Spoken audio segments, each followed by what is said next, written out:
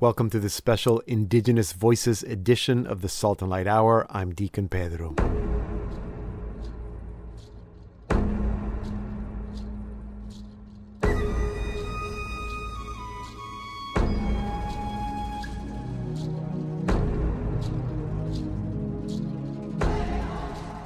Early in 2022, we started Indigenous Voices, a little mini-series within the Salt and Light Hour to help us get to know Inuit, Métis, and First Nations people, learn from their stories and legends, and learn about their culture, languages, and spirituality. This is all part of walking together with them towards true healing and reconciliation. So far, we've met several people, First Nations and Métis, from across the country. We've spoken about the residential school system, land claims, child protection and welfare, and intergenerational trauma, among other topics. You can listen to all those conversations on our website, slmedia.org/podcast. Today, we will meet two more people. Sean Vincent, an accomplished graphic designer from the Red River Métis in Manitoba, and Michelle Sam, a university professor, researcher, and consultant from the Ktunaxa people in British Columbia. Both of them speak about the importance of family, language, and pursuing your dreams. I'm Deacon Pedro, and welcome to our 6th episode of our Salt and Light Hour special series, Indigenous Voices.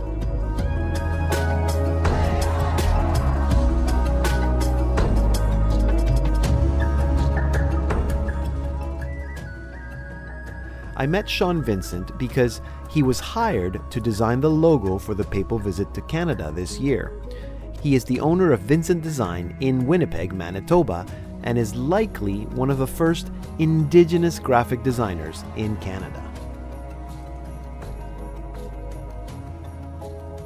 I am Sean Vincent. That's who I am. I am a Michif graphic designer / artist / entrepreneur. / many other things out of Winnipeg, Manitoba, was where I live, but my home is in St. Laurent, Manitoba, which is a traditional Métis settlement. And that's who I am. You used the word Michif, and I think people are used to Métis. Is there a distinction, or why is your preference to describe yourself as Michif? They're both Métis, but Michif is primarily used by Métis people who reside on the traditional Red River settlement.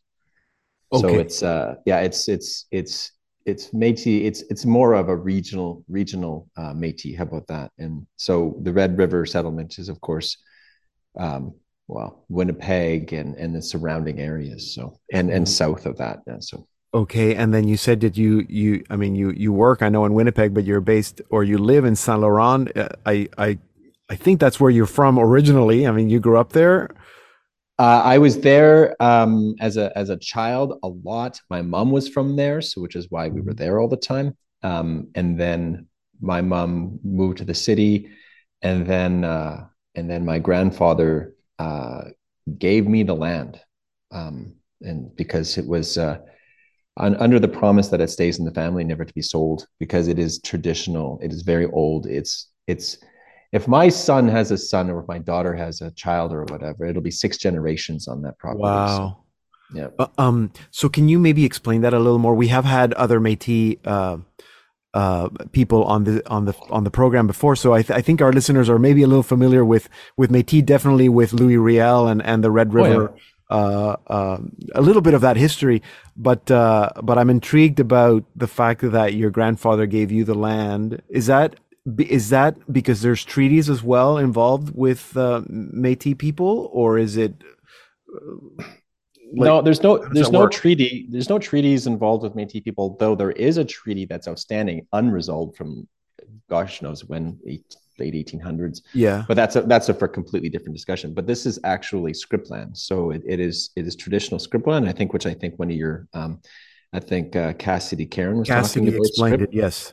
Yeah, so this is one of those original pieces that was script land meant for Métis people, but obviously swindled and had many restrictions and things that prevented actual Métis people from acquiring the land that they were promised. So Yeah, so this is part of one of those small pockets. So Woodridge, Manitoba is one. I believe Winnipeg is also one. Okay. There's Saint Laurent. There's Saint Norbert. There's a bunch of little pockets Okay. of land. Yeah. And it's how far from Winnipeg is Saint Laurent? It is roughly door to door. It's about an hour. Okay. So yeah, so it's not too far. It's the northwest on. We have two big lakes in Manitoba, Lake Manitoba and Lake Yeah. Winnipeg. It's on the south point of Lake Manitoba. Okay. So Okay. And it's still, I mean, it's a Métis settlement. It's only oh, Métis people live. Yes. absolutely. If you drive through there, it's through and through a full Métis town. There's almost every house has a Métis flag. Big fishing community, big lot of really important fiddlers have come out of Oh there. yeah. Emile Lavallée came out of there. He Yeah. is won awards, national awards. He lived across the street from where I am. Oh yeah. So a lot of prominent people have come out of Saint Laurent. Tracy Liost, who is an athlete, a young advocate for youth sports. Paul Chartrand, who's a scholar and a professor and a lawyer for Indigenous rights across Canada. Right. Many famous people. Many I would famous say, people. how about all the famous Métis come out of Saint Laurent? I was going to say, including that famous graphic designer, Sean Vincent. So I love it. when you were growing up, even after you moved to Winnipeg, so Mm, you grew up very comfortable with your Métis heritage. It was a normal yeah. thing. It's funny because we grew up like on the land. Like we were always outside there fishing, doing all sorts of things outside all the time. And I think a lot of that was a lot from my mom, and my dad, but I think primarily from my mom. But we were always there. Yeah, growing up, we knew who we were, but there again, I am one of those stories where a lot of the knowledge and language wasn't passed down, because of just that, the need to fit in. And here's a funny story. Here's a perfect example. So my mom spoke Michif and she spoke Soto and she spoke, she knew some Cree as well.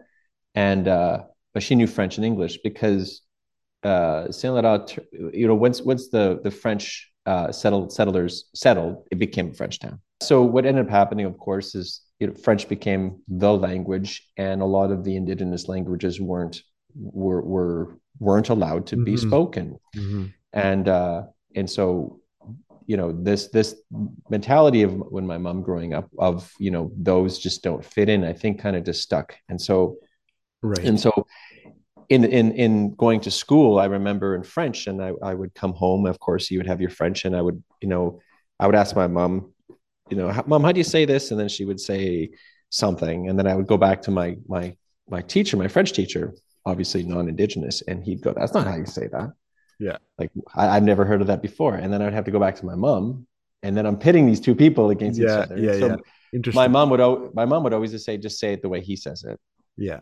And so that's a short story on sort of the how it came to be where I don't I wasn't sort of these weren't passed down, and Right. I think later in her life, she's passed now, but later in her life she I think she definitely regretted it because she got to see all of the protests and the movements from I don't know more to the Truth and Reconciliation Commission, all of these things. She got to see it, and I think it really it gave her energy, which unfortunately came later.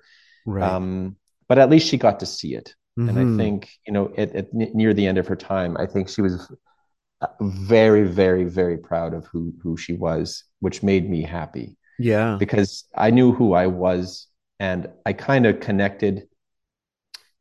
I more accepted who I was, and then through that, really kind of put my focus into who I was, and I did that kind of alongside with her. It's kind of strange, But yeah, that's how that came to be.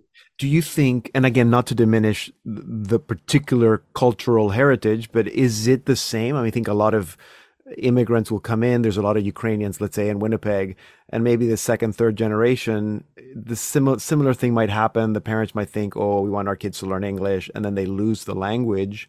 Would you say that it's a similar experience, or is it different because Métis people are indigenous in that sense Oh yeah. Oh no, to the 100%. land? 100%. 100%. My mom was indigenous. My dad was non-indigenous. So, and it's funny because they had four boys. I have three brothers, and Yeah. so two are dark haired, dark skin, and then my brother Ryan and I are light skin, light hair. So Yeah, yeah. it's kind of split down the middle. But I mean, I remember stories of my mom not feeling welcome, even in certain events or situations on my dad's side. So Mm. absolutely due to not only the color of her hair or her skin, but the stereotypes She and was the recognized as because indigenous, she was native, native. right? Yeah. So which is a derogatory term today, obviously, but Yeah. that was the term then, right? Yeah. Like and it was yeah, and I remember her sadness in some days, and and my dad saying, don't worry about it, and telling me to go away. And Mm. there were a lot of, I remember situations of racism and discrimination and things like that. I remember that. So I mean, I don't blame her in any regard No. at all. Um, for her surviving, essentially, is what she did. Yeah, She of moved to the course. city when she was 15 by herself. Um, 15, and so she was always a survivor. She Hmm. was fierce, she was stubborn, um, but she was kind. So yeah, yeah, that's sort of the story behind So that. when you were growing up, let's say, those adolescent years where I think all of us struggle with all kinds of things, were you also Mhm. kind of struggling with that sort of an identity thing? Did you Oh, lose absolutely. or stray away and then have to come back to those indigenous roots or Métis roots? I At an early age, I remember always saying, and it's funny because again, you're kids and you just don't know the right terminology. But I remember saying, "Yeah, I'm native," and then people would go, "You're not native," and I would be, "Yes, I Yeah. am." Yeah. Right. So there was this like, "Yes, I am," but and you had to, and you got mad, and then of course, kids being kids. I mean, looking at it from their perspective, I don't look native. So as a white passing, Michif guy, I can see that, but even at a young age, I knew who I was, right? And and I remember going back and telling my mom, and then my mom would, she would always say, she would always have some, way of just saying, "Oh, don't worry about it, it's fine, don't worry about it, don't make a big deal out of it." And so yeah, I definitely got support from her and my dad too. My dad was talking about two people that they say that soulmates don't exist. Absolute garbage. I witnessed it firsthand. Witnessed firsthand. What a great, What's yeah, that's a great example. A lot of Yeah, people don't have that right yeah, there. I was gonna ask you about your dad. I mean, you said he was not native. So yeah, I mean, in a sense, so you are. I mean, you're Métis on your mother's side, yep, but you're also a mix because your father is not indigenous. So you're kind of double Métis, if I can say it. yeah, Um, yeah, for sure. And it's interesting because it's like he's from the Powerview Pine Falls side, so he's on the other side of Lake Winnipeg. That's where he grew up, and yeah. French Catholic from a family of 14. Um, Wow. Big family. Oh yeah, it's just wild. At Yeah, what point? yeah. At what point did you start with the art and feeling that you were drawn to that to be more to artistic and maybe deciding to be a graphic designer? As far as I can remember, watching Bob Ross on Channel 3 PBS. Wow. Yeah, seriously. I would watch him, and I was just thinking about this the other day. Watching him make these just basically just like creating these beautiful pieces of art so easily. And I went, well, that's easy. I could do that. Yeah. And so for years and years, I would try, not knowing he's using oils. You're right. So super expensive paint, which you can blend forever. Yeah. Meanwhile, I'm using And you're trying to watercolors. watercolors. Yeah. So at that point, grade two, grade three, I was creating Bob Ross replicas for my aunties, Hmm. so it just kind of went there. And then grade seven, as soon as there was an art class in junior high, that was it. Nothing else Yeah. mattered. It was just I became good friends with my art teachers even after Yeah. like and no, I just that's where I wanted to be. Math, social studies, No. forget it. No, that's good. And No. of course you went on to study art as in university or in college, and now Yep. you're a graphic designer. Do you identify specifically as a Métis or Indigenous Oh yeah. Oh, designer? So that is absolutely. part of, Oh yeah. yeah. Yeah, absolutely.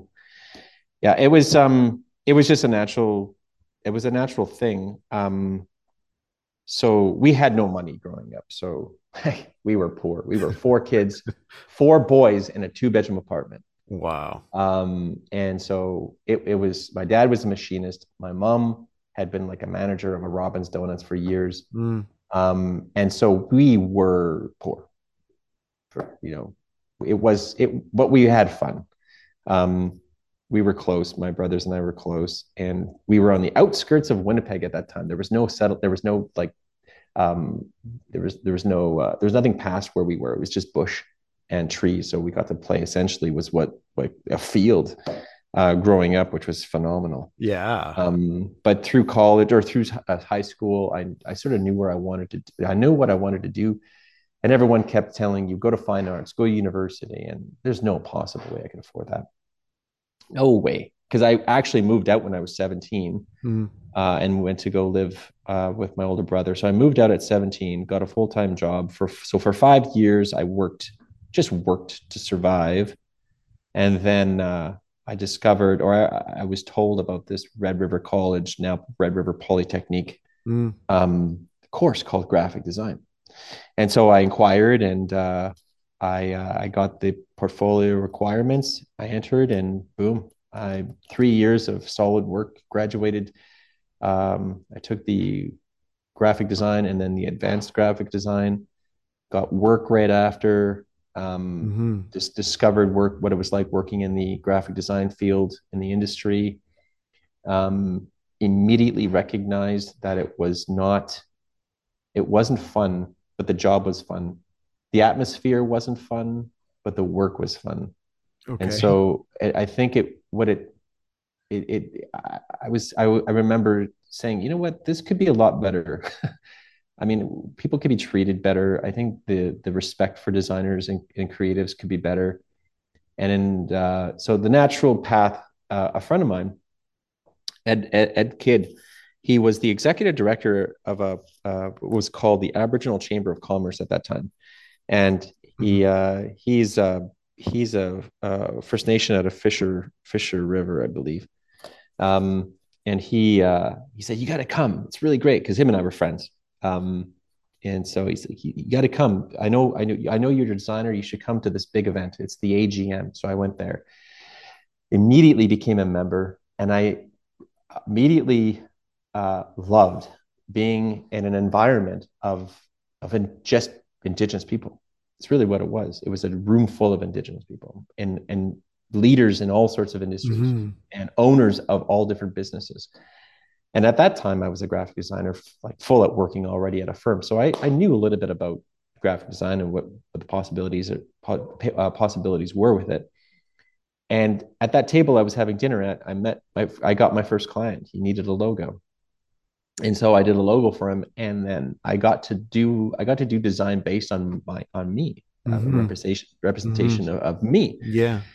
and that was amazing to sort of have it to do your own thing and not have someone tell you otherwise. And then I fell in love. That was it. Yeah. And then one that person referred me, and we got more referrals. So now I was really focused on at that time in 2007 something that I don't think kind of existed, which was Indigenous graphic design. Mhm.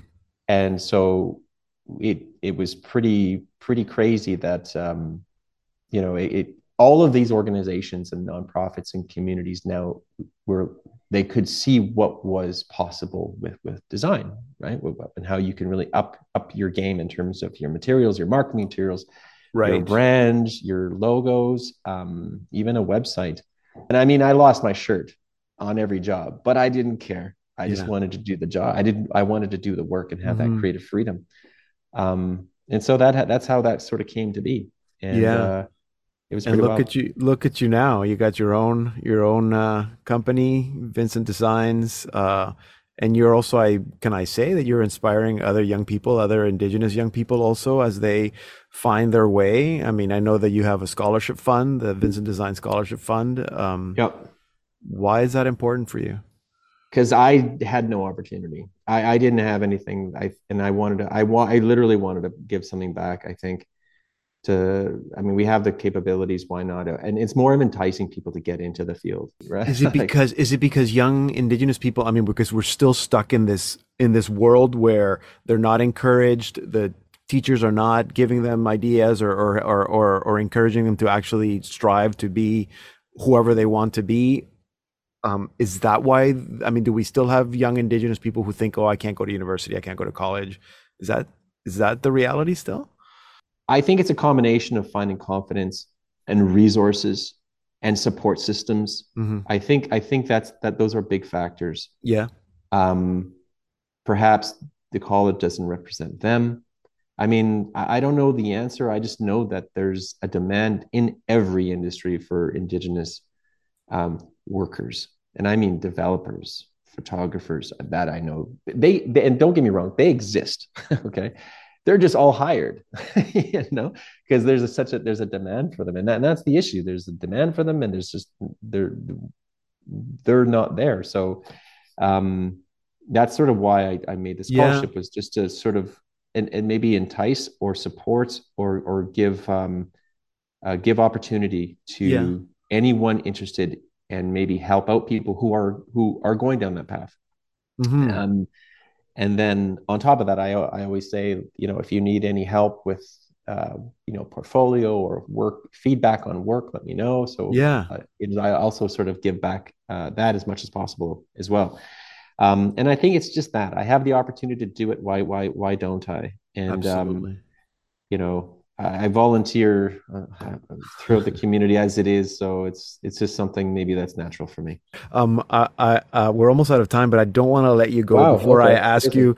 No, I want to ask you about. I mean, you designed the logo, the Walking Together logo for the Papal Visit, and Yep. I mean, everybody still talks about it. I still, wear it on T-shirts. And um, tell me, what was that experience like for you to be part of that?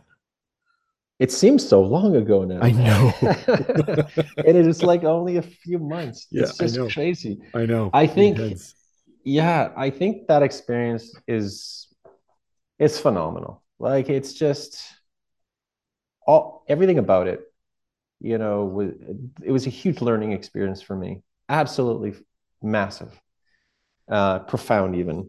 Um, on many ways. The process itself, the design, the actual design itself, then the journey of me going to Edmonton and the Westmachis to see the Pope twice, seeing it everywhere, and then learning on how important this logo was for everyone. Um, and primarily people of faith, right? Like that's a big one. The big eye opener for me when I was at Musquechies and seeing all of the survivors there, and how many were, Catholic, and how much it meant for the Pope to be there for them. Like I'm sitting in the crowd. They plunked me in with the survivors.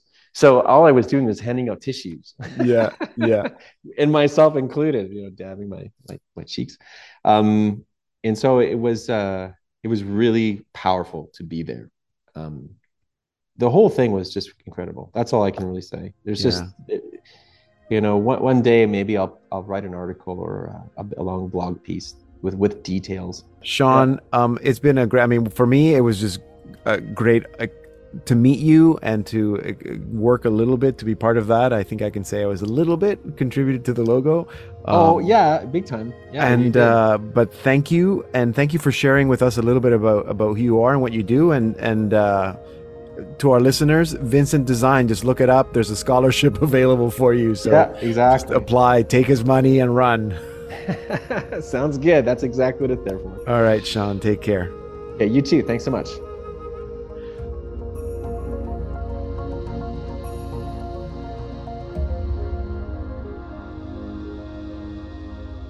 In re listening to my conversation with Sean, I was struck by how much he spoke about his mother. Clearly, he had a great love and admiration for her. I wish I would have had a chance to know her. It is obvious that Sean is proud of his heritage, even though much of it, including the language, was not passed on. This is a very common experience among Indigenous people in Canada. If you are a young person interested in pursuing graphic design studies, I encourage you to go to vincentdesign.ca so you can be inspired and also learn about the scholarship that they offer.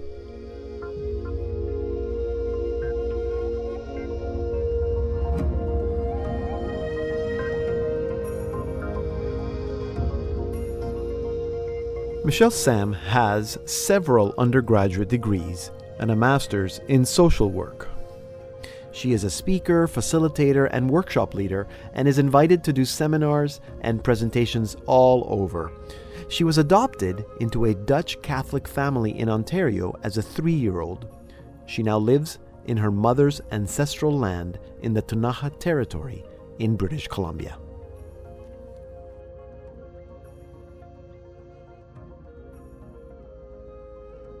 Kisa Quishnam, Gapiniskis, Huagasik Misopaski, Husukis Kokani, Nelson Mayeki, Husukis Kokani. And so what I'm saying in Ktunaxa is, first of all, good morning, everyone. We're talking this morning, so good morning to anyone and everyone who's listening. My name is Michelle, so that's been translated into Ktunaxa to Misal Pafki, and that I'm grateful for today, and I'm thankful for today. And so we don't have, so that's a normal greeting that we would have. Husokas kokani na kutsasil takti manashla krifka kapsin. And so what that translates into, it's not a direct translation, but what that directs, that interprets to is that I'm grateful that we're making space, that we're taking time for these big ideas. And so that's, those are really important welcomes. And already I have about 10,000 questions to ask you. And I'm not going to pretend to even attempt to say your name in Ktunaxa. But so you said that Michelle has been translated, but obviously, so what is the actual literal translation of your name in Ktunaxa? So Misas Paski, Misas is Michael. We had a head chief named Michelle or Michael, going back, I think it's the 1800s. And so I'm actually female, the woman Michael. So that's who I'm named after. Okay. And so that's what that translation is. And so names are really important because like we're called Indigenous people right now. That's because of the UN Declaration on the Rights of Indigenous People. And Canada is now calling us Indigenous instead of Indian. I still have an Indian status card. I have Aboriginal rights according to the Canadian Constitution. People call me First Nation because we have band or reserves, lands reserved for Indians, which are called bands, and then the band community. So there's a lot of complication. And then for myself, because of self-determination and self-development and the names we call ourselves, I start with Ktunaxa Aksmuknik or Ktunaxa human beings. And that is how we would refer to ourselves. And so for me, it goes right back to your name, right? Who are you? So, and that's, no, sorry to interrupt. This is fascinating. So Ktunaxa is you're a Ktunaxa. I love how you're a Ktunaxa human person. You're part of the Ktunaxa people. But you didn't always know this, Michelle. No, I didn't. I You've didn't. you've had to go back and reclaim a lot of this and even the language. And I must say, I mean, you and I have known each other for a little bit now, and this is the most I've heard you speak Tunaja, and I Mhm. know that that is very important to you. So I do hope that we get a chance to talk about that. But can you tell us a little bit about where you grew up and what Yeah, that was like? so and I have news for you. I did a 23andMe ancestry DNA genetic test and just Right. got the results back. And as a result of that, I'm actually learning about my father's side. And so I was adopted out as one of the 60 Scoop kids. My mom went to residential school here in Tunaja Homelands in Amacus, Tunaja at St. Eugene's Mission and she was, I think, the fourth generation to go through that. As a result of my grandparents taking some of their children out of that school and crossing the line because they became international felons, my mom went into child welfare. And yeah, I see your face sort of furrow brow. That's a whole other conversation. But just to clarify, so your grandfather, when you said cross the line, you mean he went to the United States, My cross the grandmother border. and grandfather crossed the border because they took their children out of the schools, and they were graduates of the school, Right. graduates, quote unquote. And so they couldn't stay in Canada because it was illegal for them to have their children. And so my mom was in child welfare, and when she aged out, she basically, the story is she got a bus ticket and first month's rent, and basically go wherever. And so she decided to go to Toronto. And so I was born in Toronto. She met my dad, who's from the East Coast. So he has Mi'kmaq background, Mi'kmaq British Acadian background, which I'm just learning about. And I'm actually meeting a cousin of mine this weekend for the first time ever. So I'm 54 years old. So I met my dad the first time when I was 23. I found out about my family, about my mother, when I was 23. I was adopted at 3 by a Dutch Catholic immigrant family in Richmond Hill, Ontario. And they were not told anything about my background. They were given the typical stories of I was abandoned, my mother was an alcoholic or whatever, all of those pathologies. That's what they were told. And through, sadly, or maybe not, through the church, there was a real push for good Catholic families to take in us, considered heathens, not doing very well. And so they did. And I was adopted as the youngest of their 7 children. And so they are very Dutch, right? Very short, petite. My sister's blonde, blue eyed, beautiful voice, right? Et cetera, et cetera. And I am almost 6 foot tall and, not a small woman at all, never going to be mistaken for a Dutch girl. And yeah, and that's how I was raised. And when I was 23, I found my family. I found out that my mom was one of the murdered and missing Indigenous women. She was murdered when I was 18. I have siblings from her, I'm the oldest of her 8 children. And they were raised, the youngest 4 were with her on and off, but the oldest 4 of us were all adopted out. And so, yes, so I found them in 91, and started to try to make sense of my life at that point at 23 years old, and nobody had a clue of what I was talking about. And native child and family in Toronto was just starting, and so I got to know a few people there who were really supportive of me, getting my, making sense of my life, making meaning of my life. Yeah, and so I ended up going to university, reconnecting to Indigenous communities in Ontario. Anishinaabe people from northwestern Ontario, Thunder Bay, and east and west really took me in and helped me to find some stability, and through cultural practice, right? So I was given a jingle dress, which is about healing. I was taken to my first powwow, and that became very much about my life and about finding health and well-being and finding belief and so on and so forth. And then I did my university, and then I came home. I came to my mother's homelands, and been participating, in our self-development as Mhm. Tinnachucks since. Yeah. So now I have 10,000 more questions. Um, can we just go back a little bit to growing up in Richmond Hill, Ontario?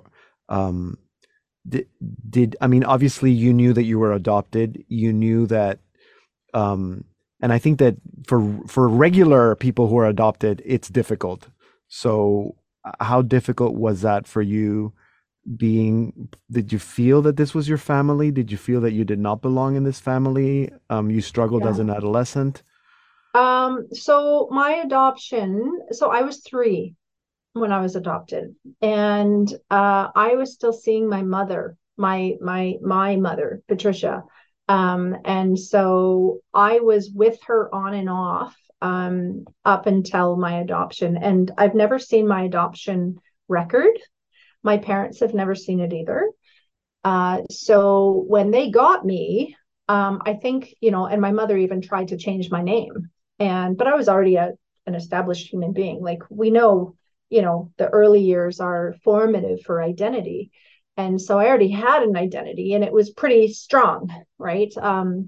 And so being raised as the youngest of their children, and there were already issues in that family. I am a firm believer, in this time of reconciliation, that one of the biggest jobs we all have is to reconcile the historical trauma and the intergenerational trauma as human beings we have sustained through world wars, through famines, through COVID now, through all of these different things have had a huge impact on us, on our development, but also on our relationships and on our, and anyone coming from a country, a different country coming here has sustained trauma. They're either leaving trauma or the act of leaving your family is an actual trauma as well. And so that's to say that, my family is not unique in that. My adoptive parents lived through occupied Holland as teenagers. They came over, they left their entire family. So I wasn't raised with a sense of community. I wasn't raised with aunts and uncles on a regular basis. I wasn't raised with cousins. I wasn't raised with all of that family. And then on top of that, and neither were my siblings. And so on top of that, I was the only brown kid I knew about, in grade school. I very much fit into sort of quote unquote the Italian community because I'm dark, I'm very dark looking. So that was sort of a saving grace. But I was always different. I had a different worldview. I wasn't trying to be difficult. I just saw things in a very, very different way. And so in high school, I made the decision, in grade 6, to apply to go to, what was then a junior high school, a Roman Catholic, high school. And I did so because one, it let me wear a uniform. My parents were not rich, and so I got hand-me-downs. Like I said, my sister was 5 years older than me and very petite, and I was soon start like outgrowing her hand-me-downs. And I was being bullied in school. And so for me, a completely easy thing was to wear a school uniform. I won't have to deal with that, right?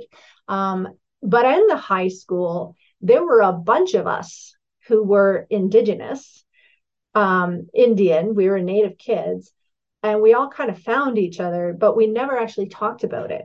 We just knew, right? And so we'd kind of hang out. And my best friend, from that time, we're still friends, and she came and visited me this summer, and we were talking about that, just how her family history, how she ended up in Newmarket, Ontario, which is where we went to high school, the reserves around Newmarket where people had come, to school from, were being bussed in. Nobody talked about any of this. We never talked about any of this. And so, but found it just so fascinating that we all kind of found each other at the same time. Hmm. So growing up, I ended up trying to kill myself at 12. I had, my parents were corporal, believed in corporal punishment. And so, yeah, I had enough. And that was my way out of the pain and the suffering and not feeling like I'm good enough. And so ended up in a group home and lots of crappy things happen. I'm going to try not to swear for you, but I was placed with a lot of kids that had a lot of social, emotional, and psychological issues.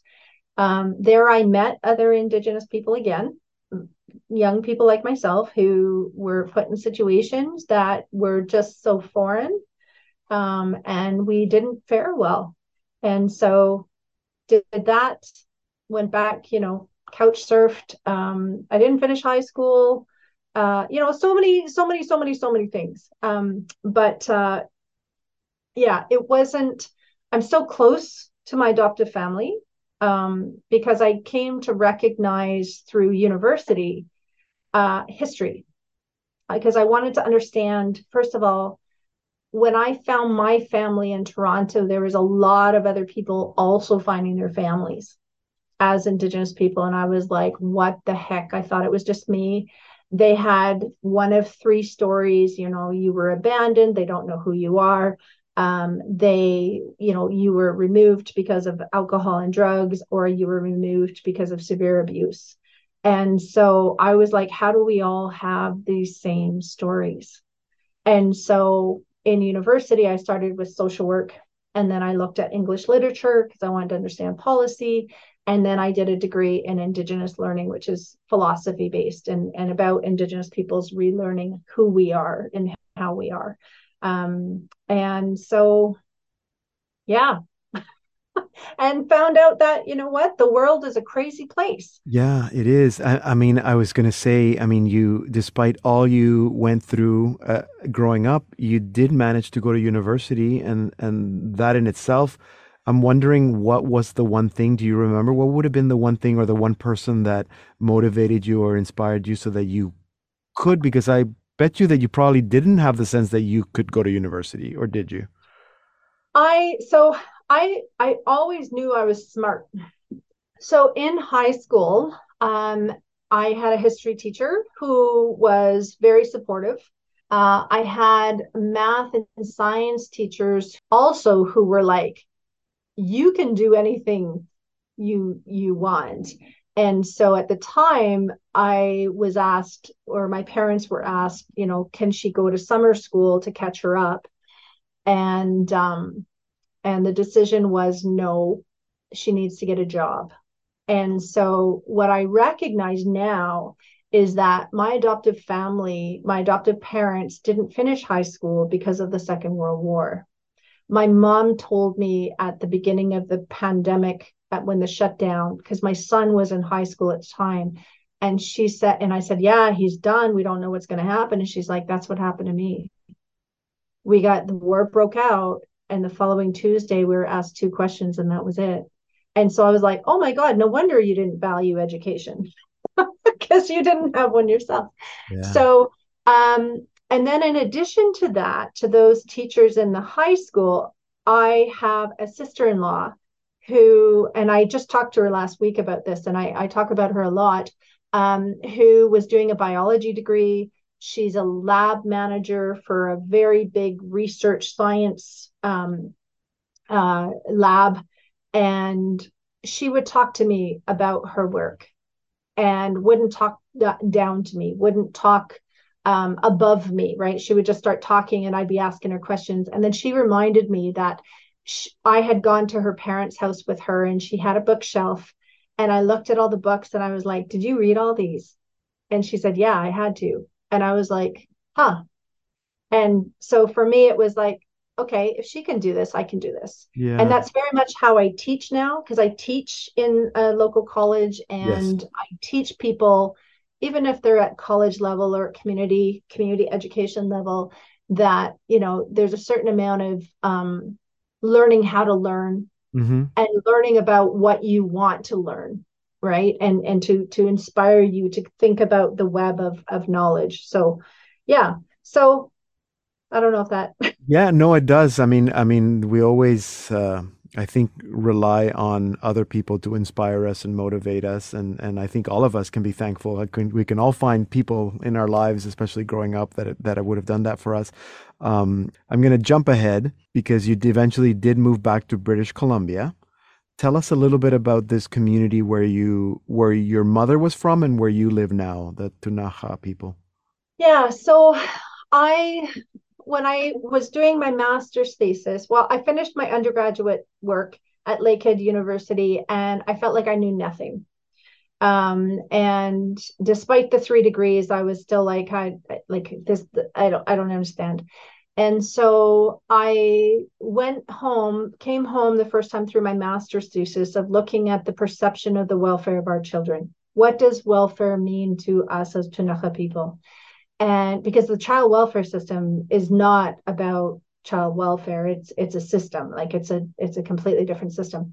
And so I came home through that research, and that summer I interviewed probably about 100 people, 100 of my own people, many of who've passed now, who told me their life stories, and I told them my life stories, and they knew my mom, and they knew bits and pieces, and so then I decided to move home to my mom's community because at the time I didn't know my dad.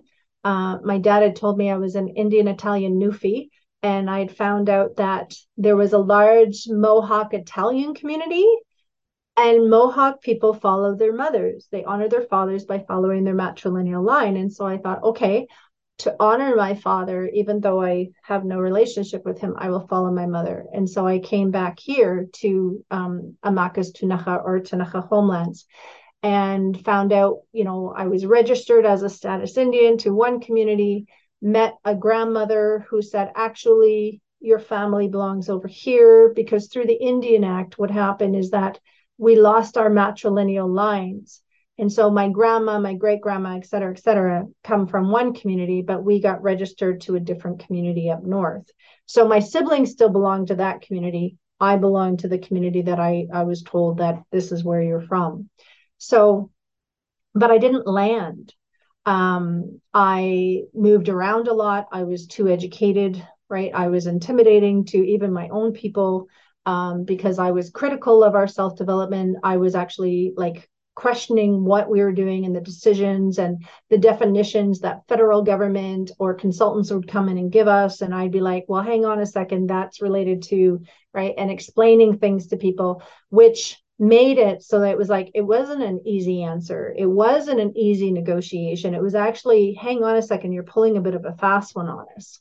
And so that's exactly what happened with Child and Family Services, is that we got delegation for what people said was child welfare, but really, in fact, it was child protection services. So the removal of children into the foster care system, not the entire system of how you raise human beings in a good way. And so that's where you get into the millennial scoop, is that we as Indigenous people have now been part of this process of removing our own people and taking on some of those ideologies that aren't ours. And so, lived here, lived in Prince George, went and taught in Prince George, went to UBC and did some research and led a research agenda over there, and started to do my PhD, looking at the reattachment of Indigenous peoples to landscapes and waterways as not a remedy, but as part of reconciliation and reattachment to place and healthy identity development. And then in 2013, my mentor passed away. So I came back to Cranbrook with my children because my children were in need of a home. And so in 2016, I had the benefit and luxury and privilege actually of buying my first forever home. And so I'm a homeowner and living here in my homelands now, in Cranbrook, just outside of my reserve community. Okay, so that was going to be my question. So Cranbrook, BC, for people that are familiar with British Columbia, that's just outside your traditional Tunaha homeland, or it's in the traditional homeland? In the traditional homelands. It's called the East and West Kootenay now. And Yeah. Kootenay is actually the anglicized word for Okay. Cockney.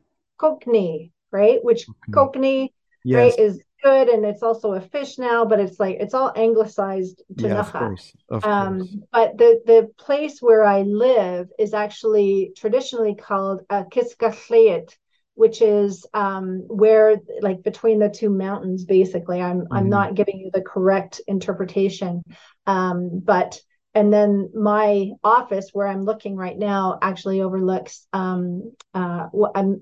what they call Mount Baker, but it's actually Akinmi, which is part of it's in our emergent stories. It's in our traditional stories. Right. And so, yeah, so I live in my homelands on purpose. Of It's the course. only place where I would buy a home. And I bought the home when I found out from Tunaha that we have a tradition of holding space or taking care of place for the use of family. So other places they might think of it in terms of like trap lines or hunting grounds or that sort of thing. And so when I heard that tradition, I thought, you know what, I will take up this place so that my children have a home to go home to, because I never did. Yeah. I've never had a home to go to. So Yeah. Well, you do now. I do. Yeah, you do. And Michelle, I mean, I really hope that we can actually do this again, because there's so much more that we can be talking about. And we're almost out of time, but I don't want to leave you without asking you about learning the Tunaha language, because I know that there aren't very many Tunaha speakers, and you're learning it. Yes. There are many, many young people who are learning it in earnest, who are doing a much better job of this work. It's interesting because when I first came back to do my research and I was giving concepts back to knowledge holders, to a few that are no longer here, we would talk about the words in English. And that's why child welfare became about the welfare of children. Right. Because child welfare was something completely else. And so we would talk through it, and then they would give me concepts in Tunaha. And then they would explain what those concepts mean. And so I talk a lot, as people can probably tell. And so I would talk through with them with dictionaries, and we would go through. And that's how I've learned the language, is to understand the concepts that are really important. I feel, I'm an infant speaker. I know how to say things that are important, that heart and content, right? Spirit content. I know how to say those things, and I use those terms. Right. And for me, it's songs as well, and stories, and participation in ceremony as well.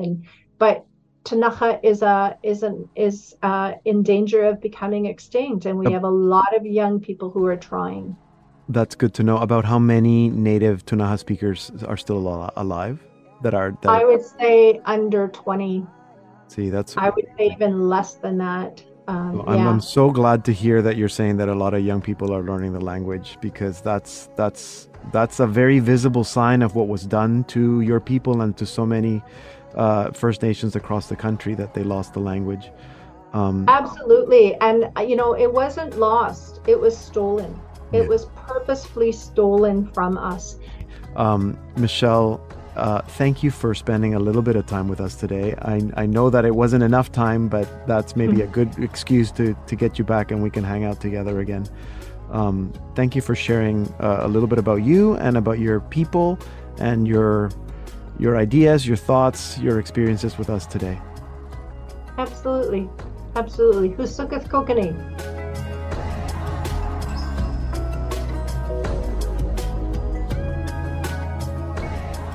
There were so many things that Michelle said that moved me into deep thought and reflection. She said that she honored her father's people by following her mother's lineage. She said that already before she was adopted, her identity was already set.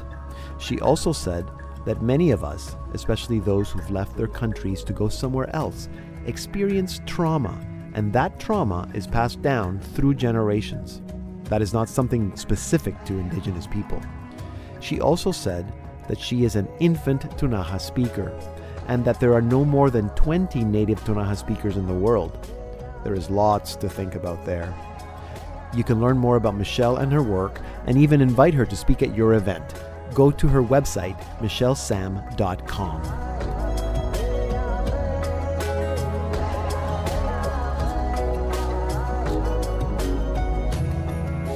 Both Sean Vincent and Michelle Sam are very accomplished, and they show that no matter who we are, young people need connections to family, culture, language, and inspiration and encouragement from others in order to succeed. Perhaps that is something that we can all take away today. Who have you inspired today? To learn more about all Indigenous issues, especially as they intersect with the Catholic Church, and for resources, you can visit our website, slmedia.org/healing. To listen to all our Salt and Light Hour programs, and especially to other Indigenous Voices episodes, visit us at slmedia.org/podcast. And to watch all the events of the Papal Visit to Canada, and to read the Holy Father's addresses, go to slmedia.org/Pope in Canada. I'm Deacon Pedro. Thank you for listening to this special Indigenous Voices edition of the Salt and Light Hour.